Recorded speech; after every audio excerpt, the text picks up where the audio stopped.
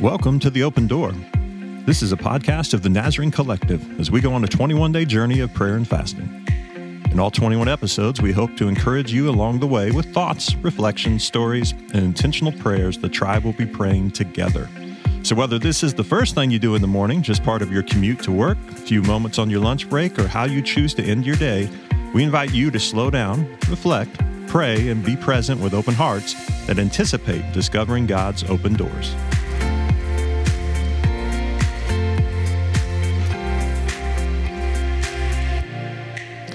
Well, welcome to day 8, and it is so good to be with you today. We hope you had a great first week and are starting the second week strong.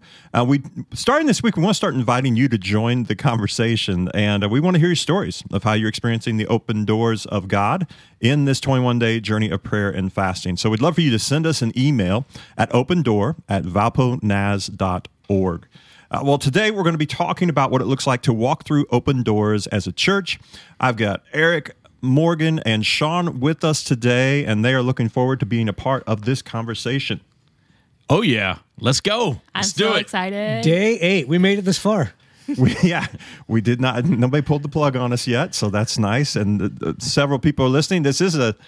It is a podcast that if you have somebody else who's a part of the tribe, it'd be a great week to share that with them. They can always just hop back into the first 7 days on their own and then just join in the progression as we're moving through it. Today, as we talk about looking for those open doors that we have walked through as a church, we've got a rich history. We got a rich history of experiencing God's open doors, whether they were a spontaneous open door or one where God began by planting an idea in someone's mind, and it just had to simmer a little bit. Before it became an open door that we as a church would walk through. So today we want to share with you just in particular some events that are evidence to us where God opened doors, and we're going to be talking about Night to Shine. We're going to talk about the block parties as well as with student ministries, just the intramurals that began several years ago and are part of our summer for our students. But we're going to start with the conversation talking about Night to Shine. And Eric has been running point. Sean likes the way that I said Night to Shine. I didn't realize it was a disco. My bad. Actually, there is a disco at Night to Shine. Eric, help us out. Get us going on this path. You've been leading point on Night to Shine since we started the journey with that event. How did God open that door for us to start this partnership? Yeah, so Night to Shine is arguably the best night of the entire year in the life of our church. I remember I was driving back, I don't remember what from, but I was on 94. I was about to get on the toll road, and I remember having the radio on, and they were describing what Night to Shine was. And they were inviting churches to partner with that. And it was one of those moments, I just felt like it was, we need to investigate this. We need to look into this. And I got back to the church. My first stop, I didn't even stop in my office. I went straight to Sean's office. I said, I just heard this radio ad about hosting a prom for adults with special needs with the Tim Tebow Foundation. And he was like, let's do it. Let's run forward. So my next call, I called OE just to say, I knew we would need their support. I couldn't even get the sentence out. And they were like, yes, we want to do this. We want to be part of that. And so that's kind of the beginning of our journey with Night to Shine. I do want to interrupt you, though, Keith, because what Eric's probably being a little modest about is they told him no. I don't know for how long. He basically bugged them enough that they finally said, if we give you the manual, will you just leave us alone? and I mean, because it was like, we want to do it, we want to do it, we want to do it. And they just kept telling him no. And he just kept pushing. And the Tim Tebow Foundation, not OE, the Tim Tebow Foundation, because of location proximity to some of the other ones. Right. Yeah. So I kept calling and asking, can we do this? Can we do this? And they're like, fine, just stop talking to us. So once we decided, once they gave in to your persistence, our demands, that doors open. But what kind of difficulties did you encounter as we tried to get that ball rolling? Those were the difficulties. Once we had permission, we started getting the word out. It was all go, and people were very excited. The community was excited. Businesses were excited, and we saw evidence from the very beginning that this was something that was missing in our community. That for so long the relationship with the special needs community was damaged, and there were a lot that didn't have a great prom experience. And so when we offered that, especially for the adults that didn't have that growing up or in their high school experience, that we were able to provide this event for them to experience that night. Yeah, that's one thing I would say, like when at that night, looking at the signs and you can see all the sponsorships, like you are just totally aware that it is a community-based thing. I was seeing people that I'd, maybe got coffee with at Uptown or worked with for 27 Entertainment, like these DJ companies and stuff. And here we're partnering together to serve these people. And it was pretty cool. Yeah. And even since walking through that, I mean, it has been a great relationship with Opportunity Enterprises. It's been a great opportunity for our church to be just a part of a bigger community offering this one night. And so it's been good, been real good. Yeah, it's more than an event.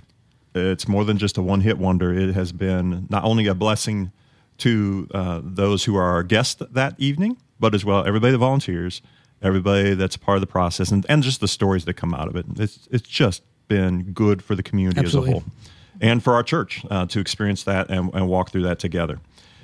Well, another event that sort of came to fruition just in the last couple of years was our block parties, which I know doesn't sound real fancy. Like we didn't invent anything new. It's no partnership with a major organization. And yet we have seen, we just seen some good fruit come out of this. Sean, why don't you tell us a little bit about where that open door happened, and you sort of led us through it. Well, I was driving down 49 and, no, I wasn't. No big revelation. There was no revelation. What are the odds? There was a garage sale on the side of it. The archangel appeared. No, there was nothing like that. It was just more of how could we be better in loving our neighborhood and just finding ways that, if you drive by VNC, it can be intimidating. It's just a big building. It's just a little less than 100,000 square feet. But when you see it, sometimes it could just be intimidating. The folks don't want to walk in. That I'll be all alone. Nobody will know me. What I don't know what's going to happen in here. So creating pathways for people or portals of entry for people to come in and be a part of the church and see that there's just regular people from the region here. And so by moving things outside, it gives that freedom. And really there's a kind of like 3 block parties that happen from August, then trunk or treat, and then the Christmas celebration. All 3 of those are on the outside and draw some attention, and we want our neighbors to be able to walk over and to participate. And it's turned into just something where it is a gateway to, I can come in here and they're the same people. It's just we are who we are. I love the first block party when we were out setting up. There was a mom walking a couple. She was walking dogs, but the kids were with her, and they were walking by, and she just wanted to know what was going on. So we told her, invited her to come.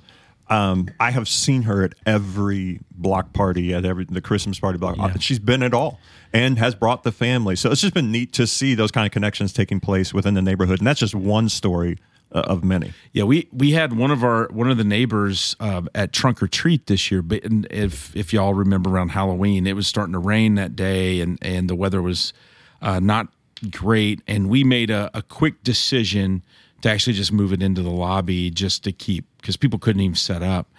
And one of our neighbors came over and said, would it be okay if I set up? I don't think any of the kids are going to come to our house because of the weather.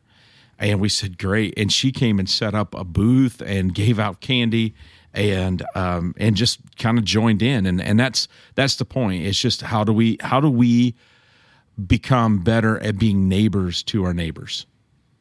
And I've loved seeing, too, just the open door between our people that are part of the church, because it's easy to come into a service, leave, or even you could even serve in that one service, still not know there's people who come to the other service. Right. And then I love just seeing at the block party, some people, I didn't know you went to this church. I've been going here for years, but it's because they go to different services. They didn't know. Or I know for me, I went out especially in the summer one, the one in August, and just hanging out with kids, hanging out with students, and we're playing the different games, just laughing, talking. They get to see me in a different light. I get to know who they are a little bit more. It's just good. It's been really good and has been a blessing. I'm glad we stepped through that door. Well, I think we're a welcoming church, and our doors are always open, and we invite people to join us for services, but we've extended that door out even further. That I think that's, if that's not too cheesy, that we are extending that door into the parking lot to say, come join us, come be part of us. We welcome everybody. And even for our congregation, I think there are doors that are open to them, but they're afraid to step through.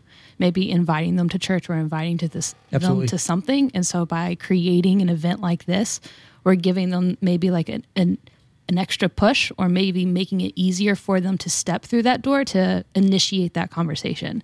Like, hey, we're having this block party. There's going to be food and games and fun. That's a lot easier for some people than saying, hey, you want to come to church with me? And you don't know maybe what's going to be talked about. Is it going to be too much for them? What are we going to, all these different factors, while this one is just like a nice, easy, okay, I can step through this door because, this event has presented this opportunity for me. And hopefully they just keep moving forward as they step through. So, In Colossians, one of the key words you pointed out was proclaim. And proclaim, sometimes we jump to, and we'll talk about this in the podcast, of just what does it mean to proclaim? What does it mean to tell other people about Jesus? But sometimes, it's like Morgan was talking about, that starts in a simple invitation to a block party, where if you had invited them to come to church and sit in a service, they would have been a little leery of that. But hey, why don't you come, and we're just going to have fun. There's going to be a lot of food. There's a lot of people. There's going to be some music. There's going to be other people to hang out with. It can begin the journey of proclaiming through the speed of relationship and establishing that relationship, and slowly hoping some walls come down. Well, another area that's been exciting to just see be an open door in so many different ways has been in student ministries during the summer. Not a typical time where student ministry in many churches tend to see numbers drop off because of the schedules, summer vacations, and it's just fun. It's summer, and so people tend to disappear. That is not the case at VNC on the Valparaiso campus with the intramurals and what takes place there. So, Morgan, why don't you walk us through how did God open that door to even the concept of doing that in the summer? And just take us and walk through what it looks like and to reach students in this way. Yeah, I wish I could say that the idea for intramurals was completely my own. That was definitely not the case. I actually began intramurals at my home church. I was a student, a product of intramurals, I guess, and the keys were kind of handed to me as I got older to take it and run it. And I honestly thought that once I left Lubbock, Texas, that was a Lubbock, Texas kind of thing at Lubbock NAS. But when I got here and accepted this position, I realized that summer is. I view summer within the realm of youth ministry as like a time of opportunity. There's nothing holding the students back. They don't have any usually commitments. They don't have homework, or they can't give the excuse of I'm tired or this and that. It's like this time of opportunity. And so, okay, well, what if let's see, I think this is going to work. Let's do intramurals. And I kind of presented it to the rest of the youth staff, and everybody kind of hopped on board, and we kind of went from there. And it was pretty cool. It was daunting to starting something very new when it, for me, was just normal. But it was pretty cool to get it running. And since going through that door that God had opened to bring the idea from your student experience to here, how have you seen him at work since you guys started doing that? I just have seen, kind of like going back to the block party of creating an event that makes it easier to step through own personal doors. That it was creating those opportunities for our students. It was something that they looked forward to, that they wanted people to be a part of, and they saw it as an opportunity to kind of put into practice what we teach, we always are like, hey, invite your friends, yeah, okay. And then now we have this event that, is all about community. It's all about unity and working together as a team. We have fun, but also you get a little, we sit in small groups. We talk about Jesus. We talk about this wonderful relationship that we can have. And the students see this as a great opportunity and a safe opportunity for them to bring their friends.